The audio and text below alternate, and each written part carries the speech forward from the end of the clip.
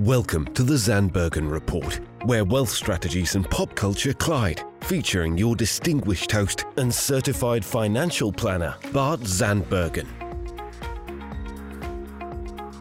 Welcome to our show of Dream Chasers and Wealth Makers. We are thrilled to be back in the studio today with a new episode of the Zandbergen Report. I'm proud to bring in the movers, shakers, and difference makers who are passionate about sharing what they have learned and what you need to know today. Today, I am very pleased to have, I'm going to just call it Ben Squared. We have Ben McMillan, CIO, and Ben Jacobson, Managing Director of IDX. Gentlemen, welcome to the show. Thanks for having us, Bart. Sure. Thanks for having us. Sure. So if it's not obvious, we have one Ben in studio and one Ben in studio via Zoom, but that's okay. So as many of you know, we have asked, what's the most important thing you want to hear about these days, and what's of most interest? And without a doubt, the subject of crypto, Bitcoin. Give us something on that. So today we're giving you what you want. Today is all things crypto, all things Bitcoin. So these gentlemen here seem to know a thing or two about crypto and Bitcoin. So what I'd like to do is first start with Ben Jacobson. Ben, a little bit about your kind of what got you into crypto world, and then Ben will go to you, Ben McMillan. Sure. Well, for me, I really grew up kind of in the quantitative asset management arena, really meaning more so we don't just wake up one morning and think, hey, something's a good idea. Rather, we build a system and a rules process around it such that can help inform us when's a good time to be participating versus not participating. And I was doing this for a commodity trading advisor, so we were trading 145, 150 different markets across the globe with all the same very much rules-based, risk-driven approach. So I was turned on to Bitcoin by one of our clients, I want to say 2013, 2014, and originally just kind of started trading it on my own with some of the things that we learned kind of in the quantitative space of managing risk, because as we all know, it's a very volatile, very up and down type of asset class. So for us, managing risk was always important for what I was doing in kind of my professional life. So I figured I took that same thing to actually trading cryptocurrencies, and at the time it was primarily Bitcoin. So from there, kind of continued to trade it on my own here and there, have some ups, have some downs, just like anybody else I think in that space. Yeah. But it really wasn't until I started working with Ben where he was kind of turned me on to, all right, well, let's apply some of these things that we've used from other aspects in wealth management, whether that's stocks, whether that's bonds, whether that's commodities, but start to apply them to things like crypto. All of a sudden, I stopped trading my own personal money and just kind of had it in our more of a risk managed type of approach there. So I'd say early on more so than a lot of others, but have definitely learned a lot along the way, and I'm still continuing to learn as we go along. Yeah, I'm sure you do. And we're going to talk a lot more about your company as well before we get through here. Ben McMillan, how about you? Well, like you said, I mean, I've got people who, like my little cousin who has no business whatsoever taking any kind of risks, is texting me asking what kind of crypto he should buy. And the last time he did that was at the absolute top in 2017. So we've definitely, it definitely feels familiar. For me, it was interesting because I was already out of school, and I remember this guy telling me, actually, it was the first boss I ever worked for, who was a really sharp guy, I mean, a proper genius. And he said, hey, have you heard about Bitcoin? This is like 2011. And I was like, no, I have no idea what you're talking about. So he sent me this Satoshi paper, and he's kind of explaining it to me. He had to explain it to me like 3 different times. I was like, all right, that's super interesting. And he's like, yeah, he goes, it's actually trading. It's trading for like 20 cents. He goes, you can set up a mining node to, facilitate the kind of decentralized computational power, and you can earn Bitcoin. And I was like, all right, if you earn enough, pick up enough quarters, it'll be worth something. At that time, we did the math, and it ended up being like 60 cents a day of electricity to mine, 50 cents of Bitcoin. But of course, hindsight being 2020. What was interesting was, for me, the social, back then, the blockchain concept was clearly novel. The kind of the trustless, the permissionless custodial function that it provides, was interesting from an academic perspective, but it was difficult to see how that would translate to the real world. And what was kind of fascinating for me to see in those early days was, and I remember actually reading an article in Wired magazine about the Silk Road, the black marketplace, where Bitcoin was, actually basically their central currency. And, that was kind of fascinating from an economic perspective, was that, facilitated this semi-anonymous, Bitcoin's not anonymous, but, semi-anonymous, very easy exchange of wealth across country borders. That guy ended up getting taken down, the moderator of that site. I know there's a movie out there for those that haven't seen it. It's totally worth watching, but the way the FBI took him down was absolutely fascinating. It's worth reading the Wired article if you have it. Don't tell us yet. I haven't seen it. Don't tell us how it ends. No, it's totally worth it. But again, this is circa 2011, 2012. I think he was arrested in 2013. Bitcoin was still very much a novelty. It was still very much the domain of kind of, the black market, the Silk Roads of the world. But it was interesting because going into 2017, you started seeing more and more real world use cases. I remember I worked right off Central Park in New York, and there was a bar, in 2015 that started accepting Bitcoin as payment. You started seeing it pop up. And then, fast forward to today, the obvious question is, well, what's different today from 2017? How do we know this isn't just, kind of more tulip mania? And, the big difference we see is, back in 2017, it was purely speculative. The use cases for Bitcoin were still kind of largely academic. There wasn't a lot of real world, transactions happening on the blockchain. Fast forward to 2020, and so-called DeFi, decentralized finance, has absolutely boomed. I mean, there's the use cases are here.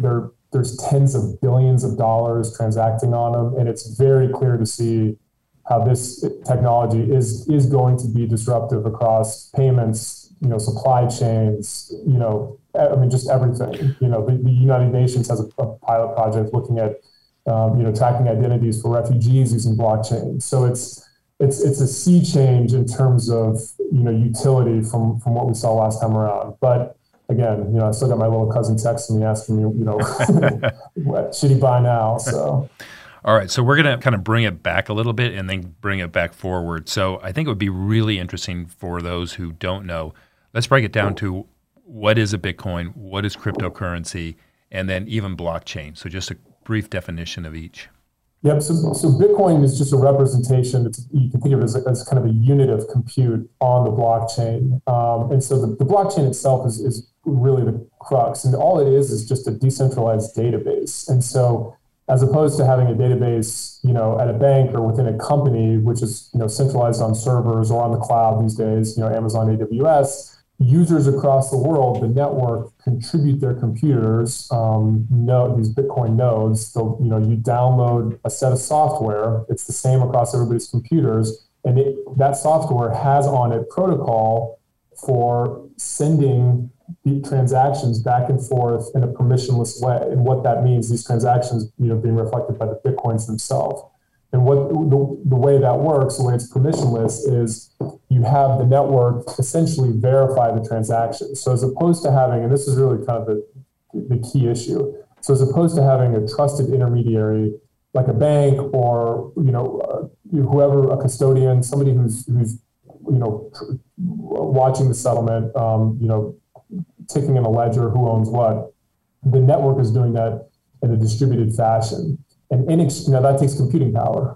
In exchange for that, each portion, when you send a Bitcoin, a portion of that is reserved for these people contributing their computing power. Well, those are the miners. And so very early on, people figured out that the type of computing power that was being contributed was, could be harnessed in a very specific set of servers. So when you hear about Bitcoin mining facilities, all those are servers that are optimized to facilitate Bitcoin transactions. And in exchange, they get a piece of the Bitcoin that I send to you or whomever as a fee. And so that's really kind of, the crux of it. All it is, being able to send that information without having to rely on a trusted intermediary. It's distributed, so it can't be shut down. I mean, I remember this was one of the early things, people were saying, the government doesn't like Bitcoin, they're just going to shut it down. I kept saying, no, you don't understand, they can't. I mean, you'd have to shut down, 51% of the nodes, which at this point is, it's global. There's even a Bitcoin mining facility in Antarctica. And so, part of the utility, and, we talked about this with the Fidelity Digital Assets Group and a WebEx we did with them last year, a large part of the value of Bitcoin or any blockchain for that matter is that it has a critical mass of distribution. And because Bitcoin started so early and was able to, spread across the globe so quickly, it was able to kind of occupy that top spot, which will be difficult to replace. So that's one of the reasons why, people say, well, what about these new blockchains? And there's, a lot of them being developed for specific protocols. But again, you've started to see, getting enough, the issue they often face is getting enough decentralization such that they can't be shut down. And even, some of the protocols these days are so-called semi-centralized and things like that. So, really the genius and the utility of the Bitcoin blockchain is that it is purely decentralized on, millions of these nodes, millions of these people contributing computing power on all 7 continents. And it allows us to, send information back and forth without having to rely on an intermediary. And so when you think about, fast forward, there's obvious implications for payments. Logistics is another use case. I mean, just anything where you want to, capture data going back and forth in a distributed, decentralized way. Blockchain is a really, potentially perfect solution. At the end of the day, blockchain and cryptocurrency are 2 separate technologies, correct? Okay. Yeah. So so the Bitcoin is a piece of the blockchain, but exactly, and fast forward to today, Bitcoin has obviously kind of emerged as an asset. So it represents, a crypto asset, something like a currency that can be held for, investment/speculative purposes.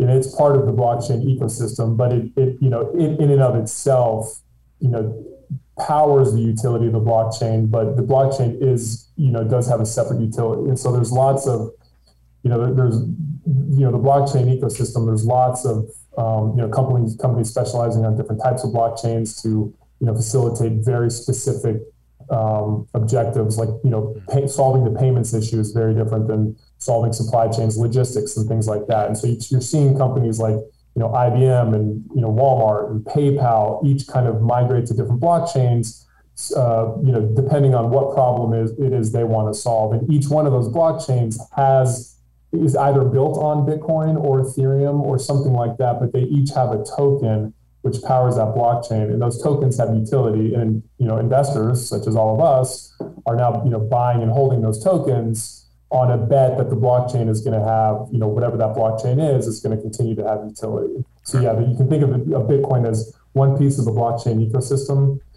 specifically the piece that has the value. It's like the deed to the car or something like that. The car actually drives where you want it to go, but the deed is what has value and can transact ownership and things like that, or the title rather. All right, I want to spend a lot of time on kind of where it is today, how it's viewed as an investment, and so on. But before we get there, so that's how I want to spend most of the time. But give, if you can, a kind of summarized history of. You talked about the Silk Road. So many of us are under the perception that in the early days that Bitcoin may or may not have been used for illegal transactions, untraceable, no taxes. And if any of that's true, confirm, and then kind of fast forward with some milestones as to where we are today. Yeah. So I was kind of very fascinated with the economic and kind of mathematical aspect of Bitcoin. And so I remember like going on the Silk Road and just seeing. First of all, I was shocked at what was for sale on there. Everything. Drugs I didn't even know existed. I was Googling, I was like, wait, what is this? Like, and then, AK-47. So I was shocked that even existed. And then, obviously the Bitcoin at that point, the idea was that Bitcoin was this, they were trading for $2. I distinctly remember, Bitcoin was $2 on the Silk Road.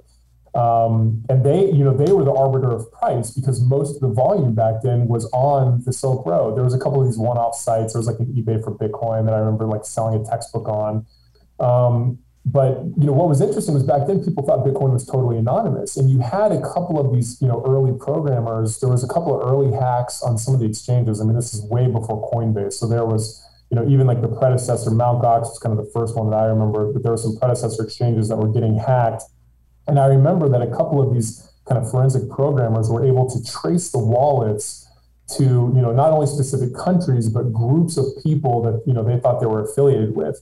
And, this was like circa 2012, 2013. And that was really a first flag that, hey, this is, this may not be purely anonymous. So that was interesting, and then, Silk Road got taken down, I think in 2013, and 2012, 2013. And around that time, I distinctly remember seeing too, the kind of Bitcoin popping up more in a payment solution. So like I said, there was a couple of bars in Manhattan that started accepting Bitcoin. That was mainly a marketing novelty play.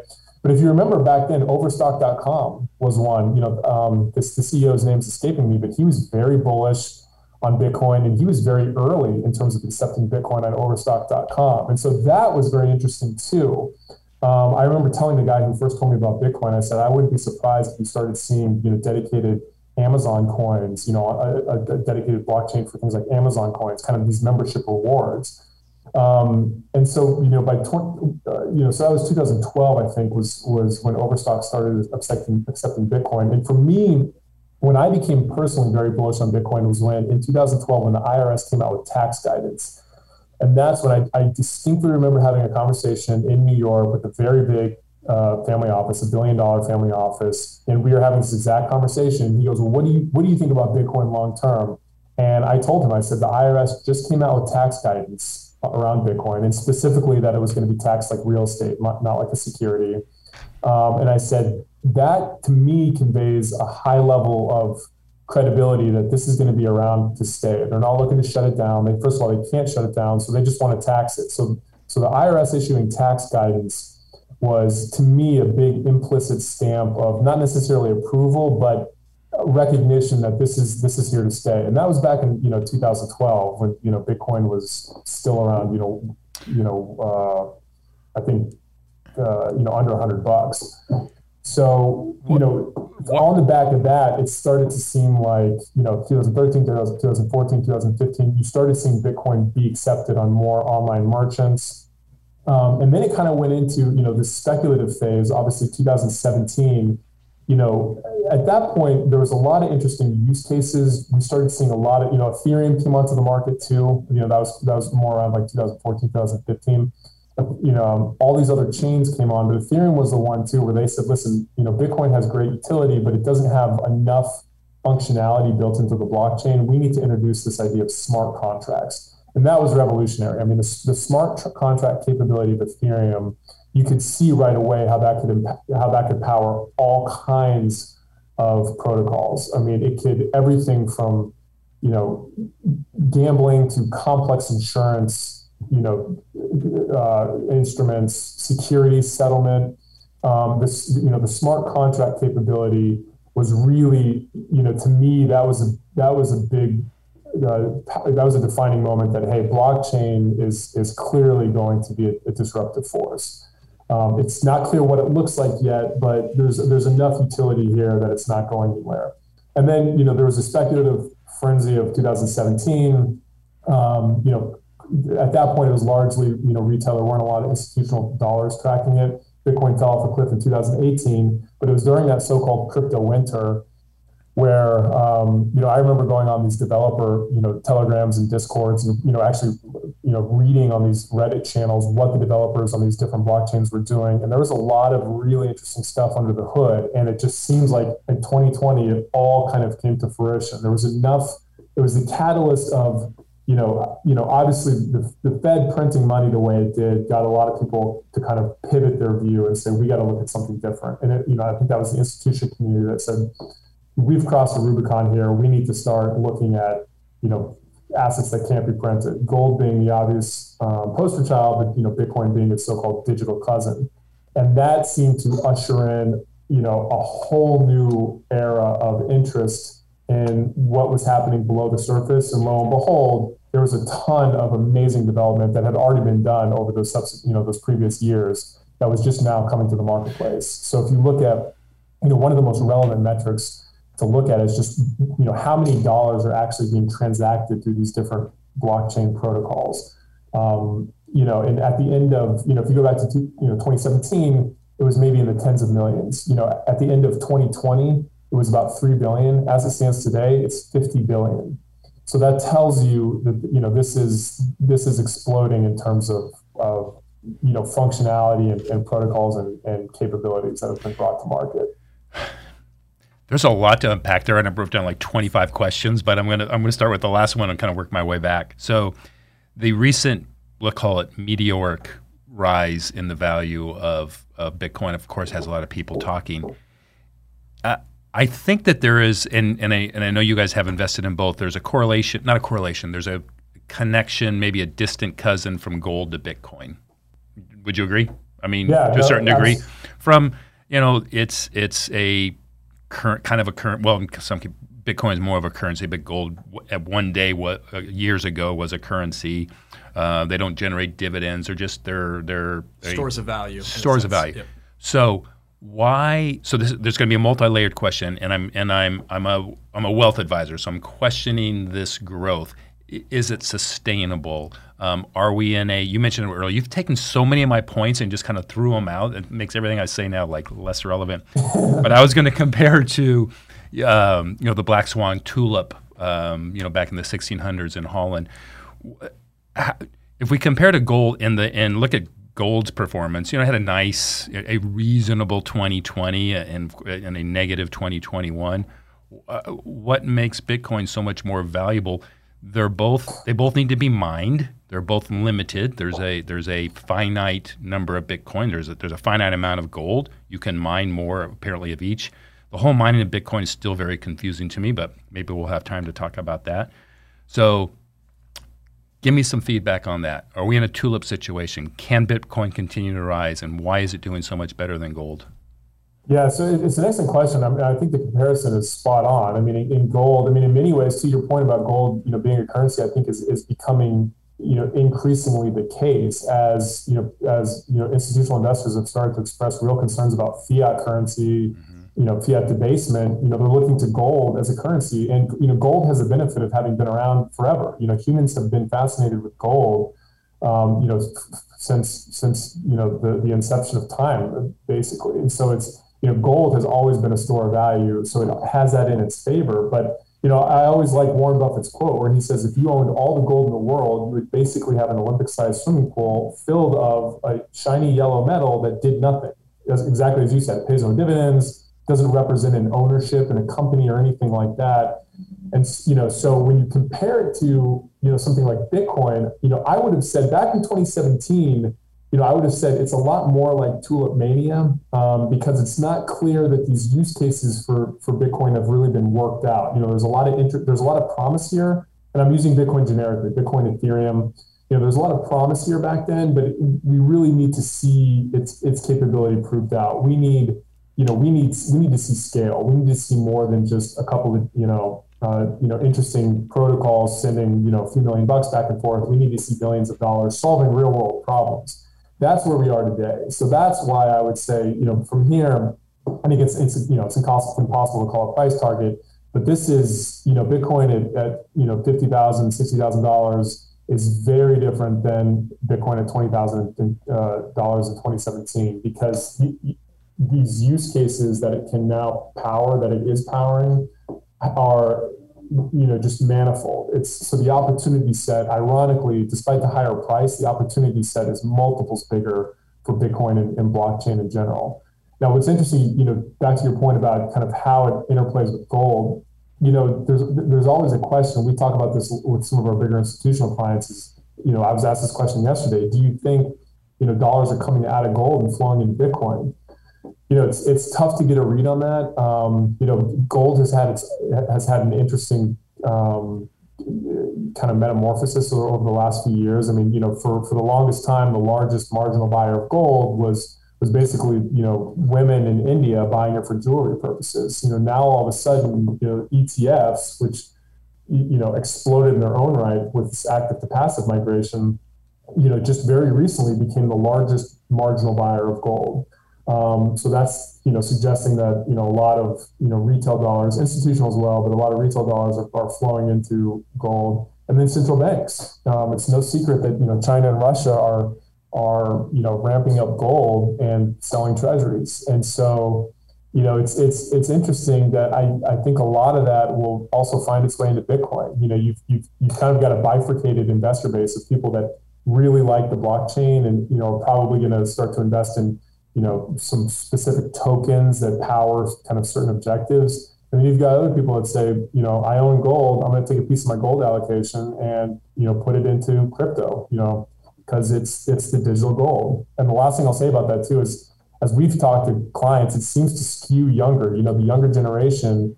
We had this conversation actually in an advisor's office a couple of weeks ago, Ben and myself, and the guy said, I like gold, but what if I have to, leave the country? And this was a young, 20-something guy. He's like, he held up his Ledger wallet, his hard wallet that had his Bitcoins on it. He's like, with this, I can put it in my pocket, hop on a plane and go.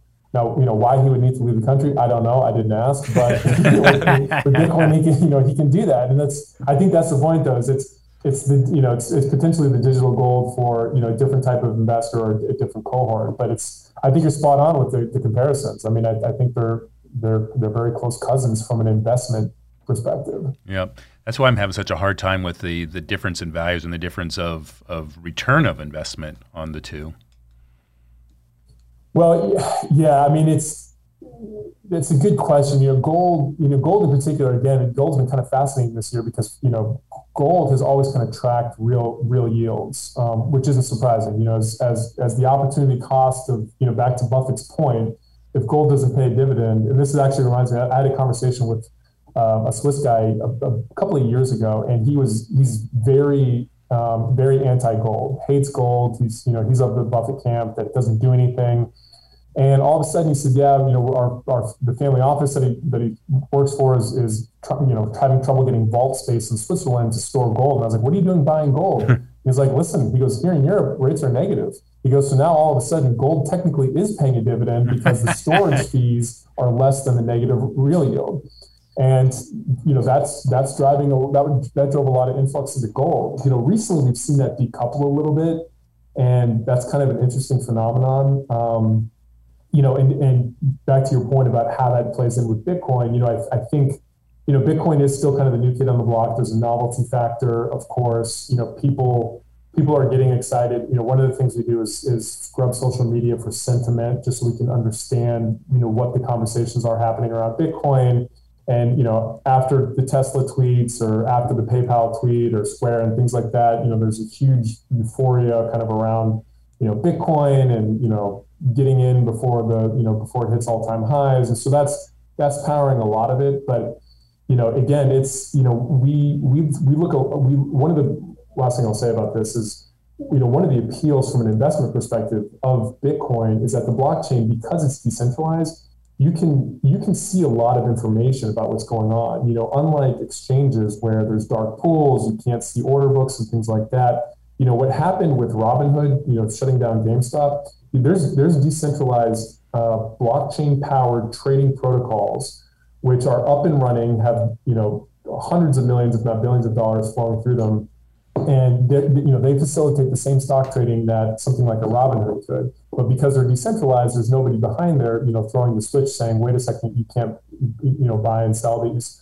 And so, when you look at that, there's, back to my point about what's unique about the blockchain is there's more perfect information. So you can see, where the supports and resistances are. You can see where miners are selling. You can see where the institutional buyers are buying at what level. And then, one of the things we like to look at is when these large blocks of Bitcoins are being purchased, and then when they're moved off the exchanges into so-called cold wallets as a safety mechanism, that presumably represents that they have no intention of selling them anytime soon. And so when we're looking at these levels, and that's one of the things we tell our clients is, we're still in what appears to be a very structurally bullish period for Bitcoin. That's not to say there's not going to be corrections as with any, risk asset. And again, if you look back at March 2020, that was an interesting period because Bitcoin sold off with, equities and in many cases that was, I think, a good,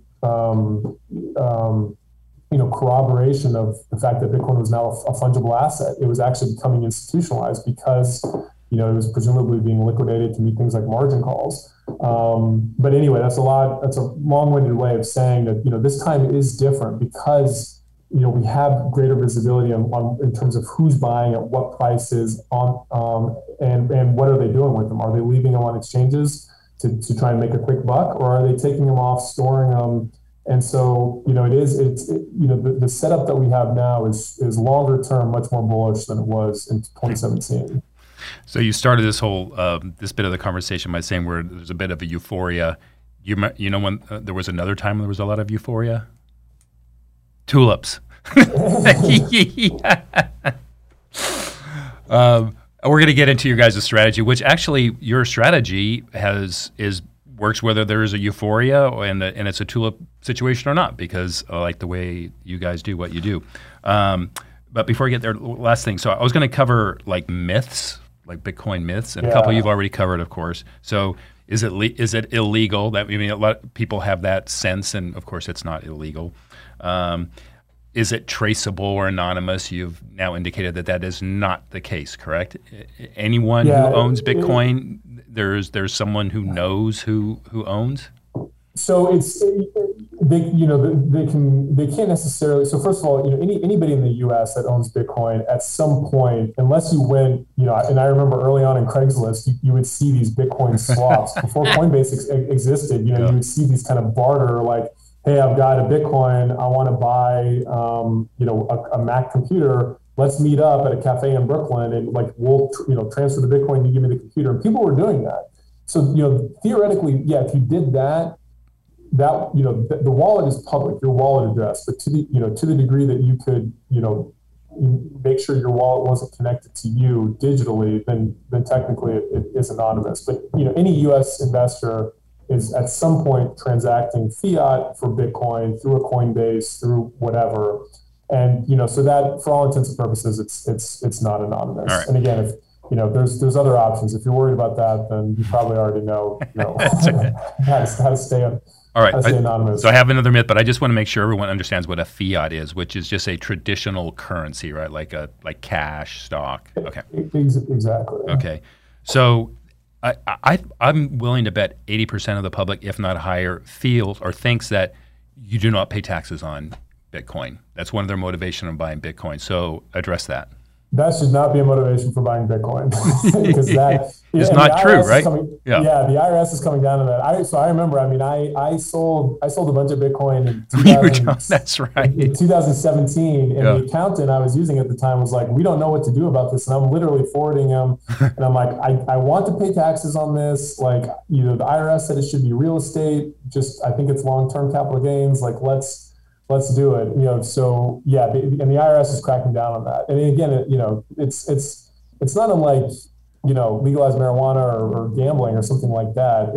If it's going to happen anyway and they can tax it, why not? It's basically free money for the government. So do not buy Bitcoin expecting to not pay taxes, because those penalties will ramp up quickly. All right. So last thing, you've addressed a little bit kind of here and there, but let's talk about the risks involved. One of them could kind of maybe fall under the myth category, is, I forgot what it was going to be. I'll remember, so talk about some of the risks. Well, like a lot of people question, well, how do I know people won't steal it? They're uncomfortable with the idea of like, I own a bunch of ones and zeros that's distributed across the world. How do I know it's not going to be stolen from me?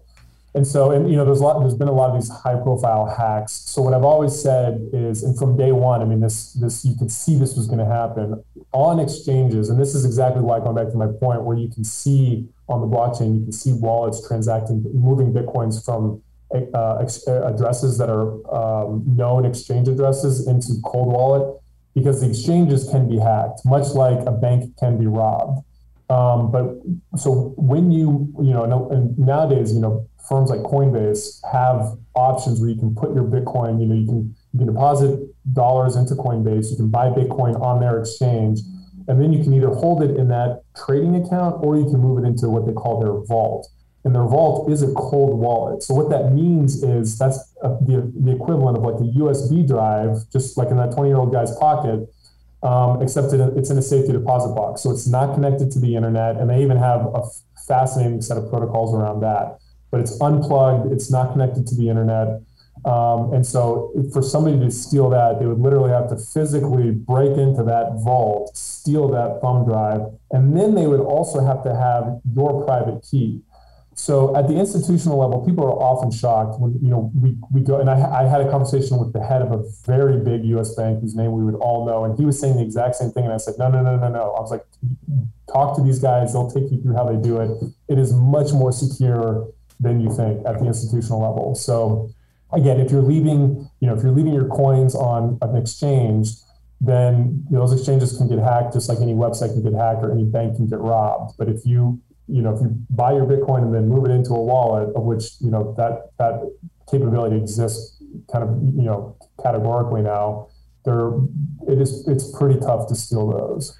All right, so this was my last myth, which is also a / potential risk. You forget your password, key, whatever you call it. What I have heard is you're done. You're done. Are you done? Is that true? That's not a myth. There's horror stories. You can read about them. I have, 2 buddies for whom this has happened, and you are done. So the best example is I think it's in Germany. A guy tossed out a USB. He was a programmer who did a bunch of early work for Bitcoin, thought it was worthless back when it was a couple dollars or whatever. Through the USB drive or the computer or whatever, and now he's offering a $70 million bounty to the town to help him, go to the dump and dig up that computer because it's 200 million of Bitcoin. The bounty is 70 million. Yeah, or 70 million pounds or euros, whatever it is. Yeah.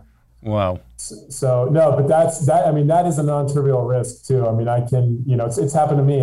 Fortunately not with Bitcoin, but with another smaller coin. The computer burned out, and I didn't print out, the credentials, the private key, and save it like I should have, and they're burned.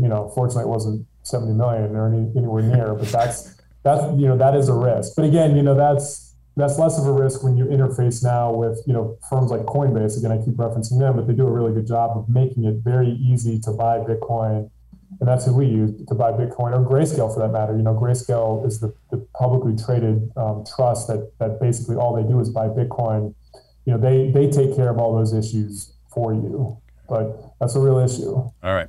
So we are technically out of time, but I'm going to push it just a few more minutes. So any additional risks that our listeners should be aware of, and then we're going to get into what you guys and how you're doing it. Well, the last one is just the volatility, and that's something we tell people. Look, Bitcoin is no stranger to 90% drawdowns. And what I always tell people is, it's one thing when you look at a chart and say, I could endure that because it's up, a zillion %, and I'm going to buy a Lambo and But when you're living through a 90% drawdown, one of my you made the point about the tulip craze. 100 years later was the South Seas bubble. And one of my favorite anecdotes from that was around the time of Isaac Newton. And he himself lost a fortune betting on the speculative mania of, the South Seas bubble. And I think, none other than John Maynard Keynes, the grandfather of macroeconomics, said not even Isaac Newton was immune to, the greed and fear of, the FOMO factor, so to speak. Yeah. And so the reason I mention that is because we always tell clients to think about the math of drawdowns. When you're down 10%, you only need to be back up 11% to get back to break even. Right. When you get down to 50%, you got to double your money. Yeah. 100%. And then God forbid you're down 90%, you've got to hit the lotto to get back to even. And so, Bitcoin is no stranger to the 50 to 90% drawdown range. So the ball is real. So thanks for sharing that. All right, so either Ben, tell us and tell the listeners, what's your, I guess you can't tell your secret sauce, but what it is you do and how you are successful. Yeah, so, excuse me. So for us, what we're trying to do is make this more investable for the common person. So the common investor is going to, like we talked about, go through an 80%, 90% drawdown and say, I'm out. We've all seen that chart where it goes up, greed, you buy more, it goes down, fear, you sell, and repeat until broke. So really our aim, and what we've been doing the last few years for professional investors, is really just take an approach designed not necessarily optimized to have the highest returns all the time, but optimized to keep you in the game. Optimized to not suffer these big drawdowns, because if we can go from say a 70, 80% drawdown and reduce that to 20 or 30, well, now you can spend a lot more time compounding instead of catching up. And then over time, if it's a marathon that we're running, you should win the marathon. So that's ultimately, from a high level, what we're trying to do. I'm sure Ben could say it a little bit more eloquently than that. No, that's basically it. Is just trying to bring the volatility of this asset class, into something that's just a little bit more manageable. So even if it's a tiny position, 100% annualized vol is just, it's going to present a lot of emotional headaches. You're going to be, people are going to be worried about it. If it can look more like a, commodities complex or gold, I mean, that's how we like to think about it, is if you can systematically reduce the vol of crypto to something more like a gold, it's easier to fit into more portfolios. It's more tenable. We think it's just a smarter risk to take longer term. I think an important point to make here is that we're not just, staying up all night looking for Elon Musk tweets to decide whether to get in or to get out. Yeah. It's an approach driven by big data, by academic and empirical evidence. So we're not up all night looking to see, all right, should we get in or should we get out? We don't wake up one morning and think, oh, today's probably a good day to get out because it seems like it's been on a good run up. It's all an academic rules-driven approach. By the way, this is all stuff that we learned on Wall Street, stuff that we applied to different asset classes that works really well for something as volatile as Bitcoin. Right. And I think it's worth sharing that you guys are quant-based, right? Correct. Yeah. Correct. Very good. All right. In close, if you've listened to my show before, I have a final thought question, and that is, what is your ultimate lesson learned? And I will say, as just financial professionals, you can use your current career or anything you learned over your years. At least for me, it's how important the psychology behind all these types of things are. We've all seen the stories of the Bitcoin millionaires here and there. How many of those folks do you really think just held on and didn't sell the whole time? Mm-hmm.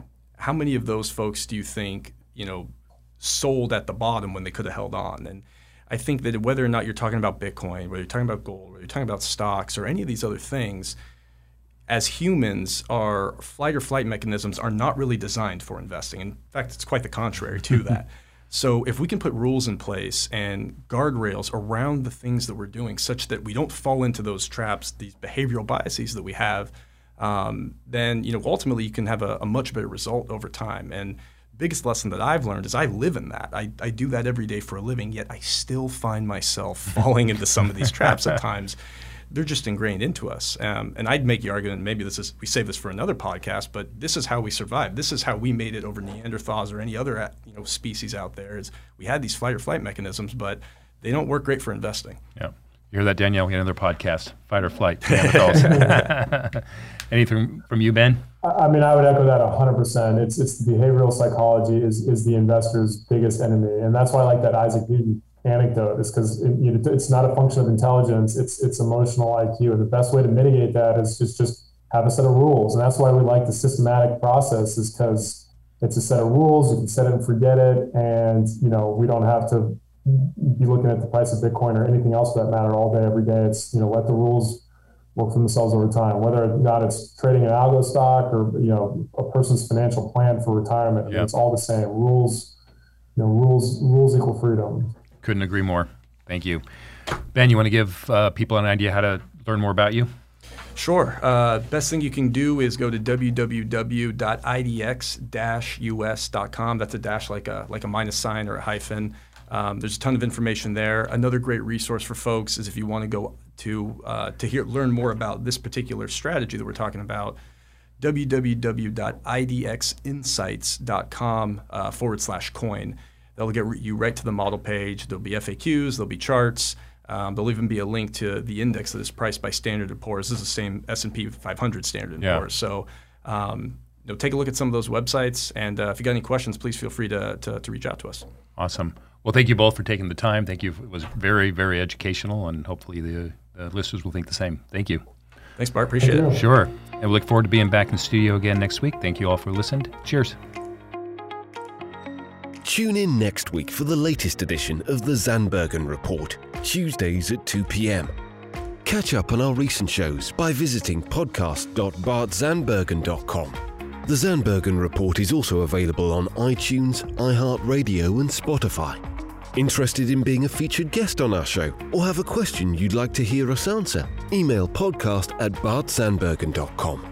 The contents of this podcast episode do not constitute an offer of securities or a solicitation of an offer to buy securities and may not be relied upon in making an investment decision related to any investment offering Access Wealth Management LLC, an SEC-registered investment advisor. Access does not warrant the accuracy or completeness of the information contained herein. Opinions are our current opinions and are subject to change without notice. Prices, quotes, rates are subject to change without notice. Generally, investments are not FDIC insured, not bank guaranteed, and may lose value.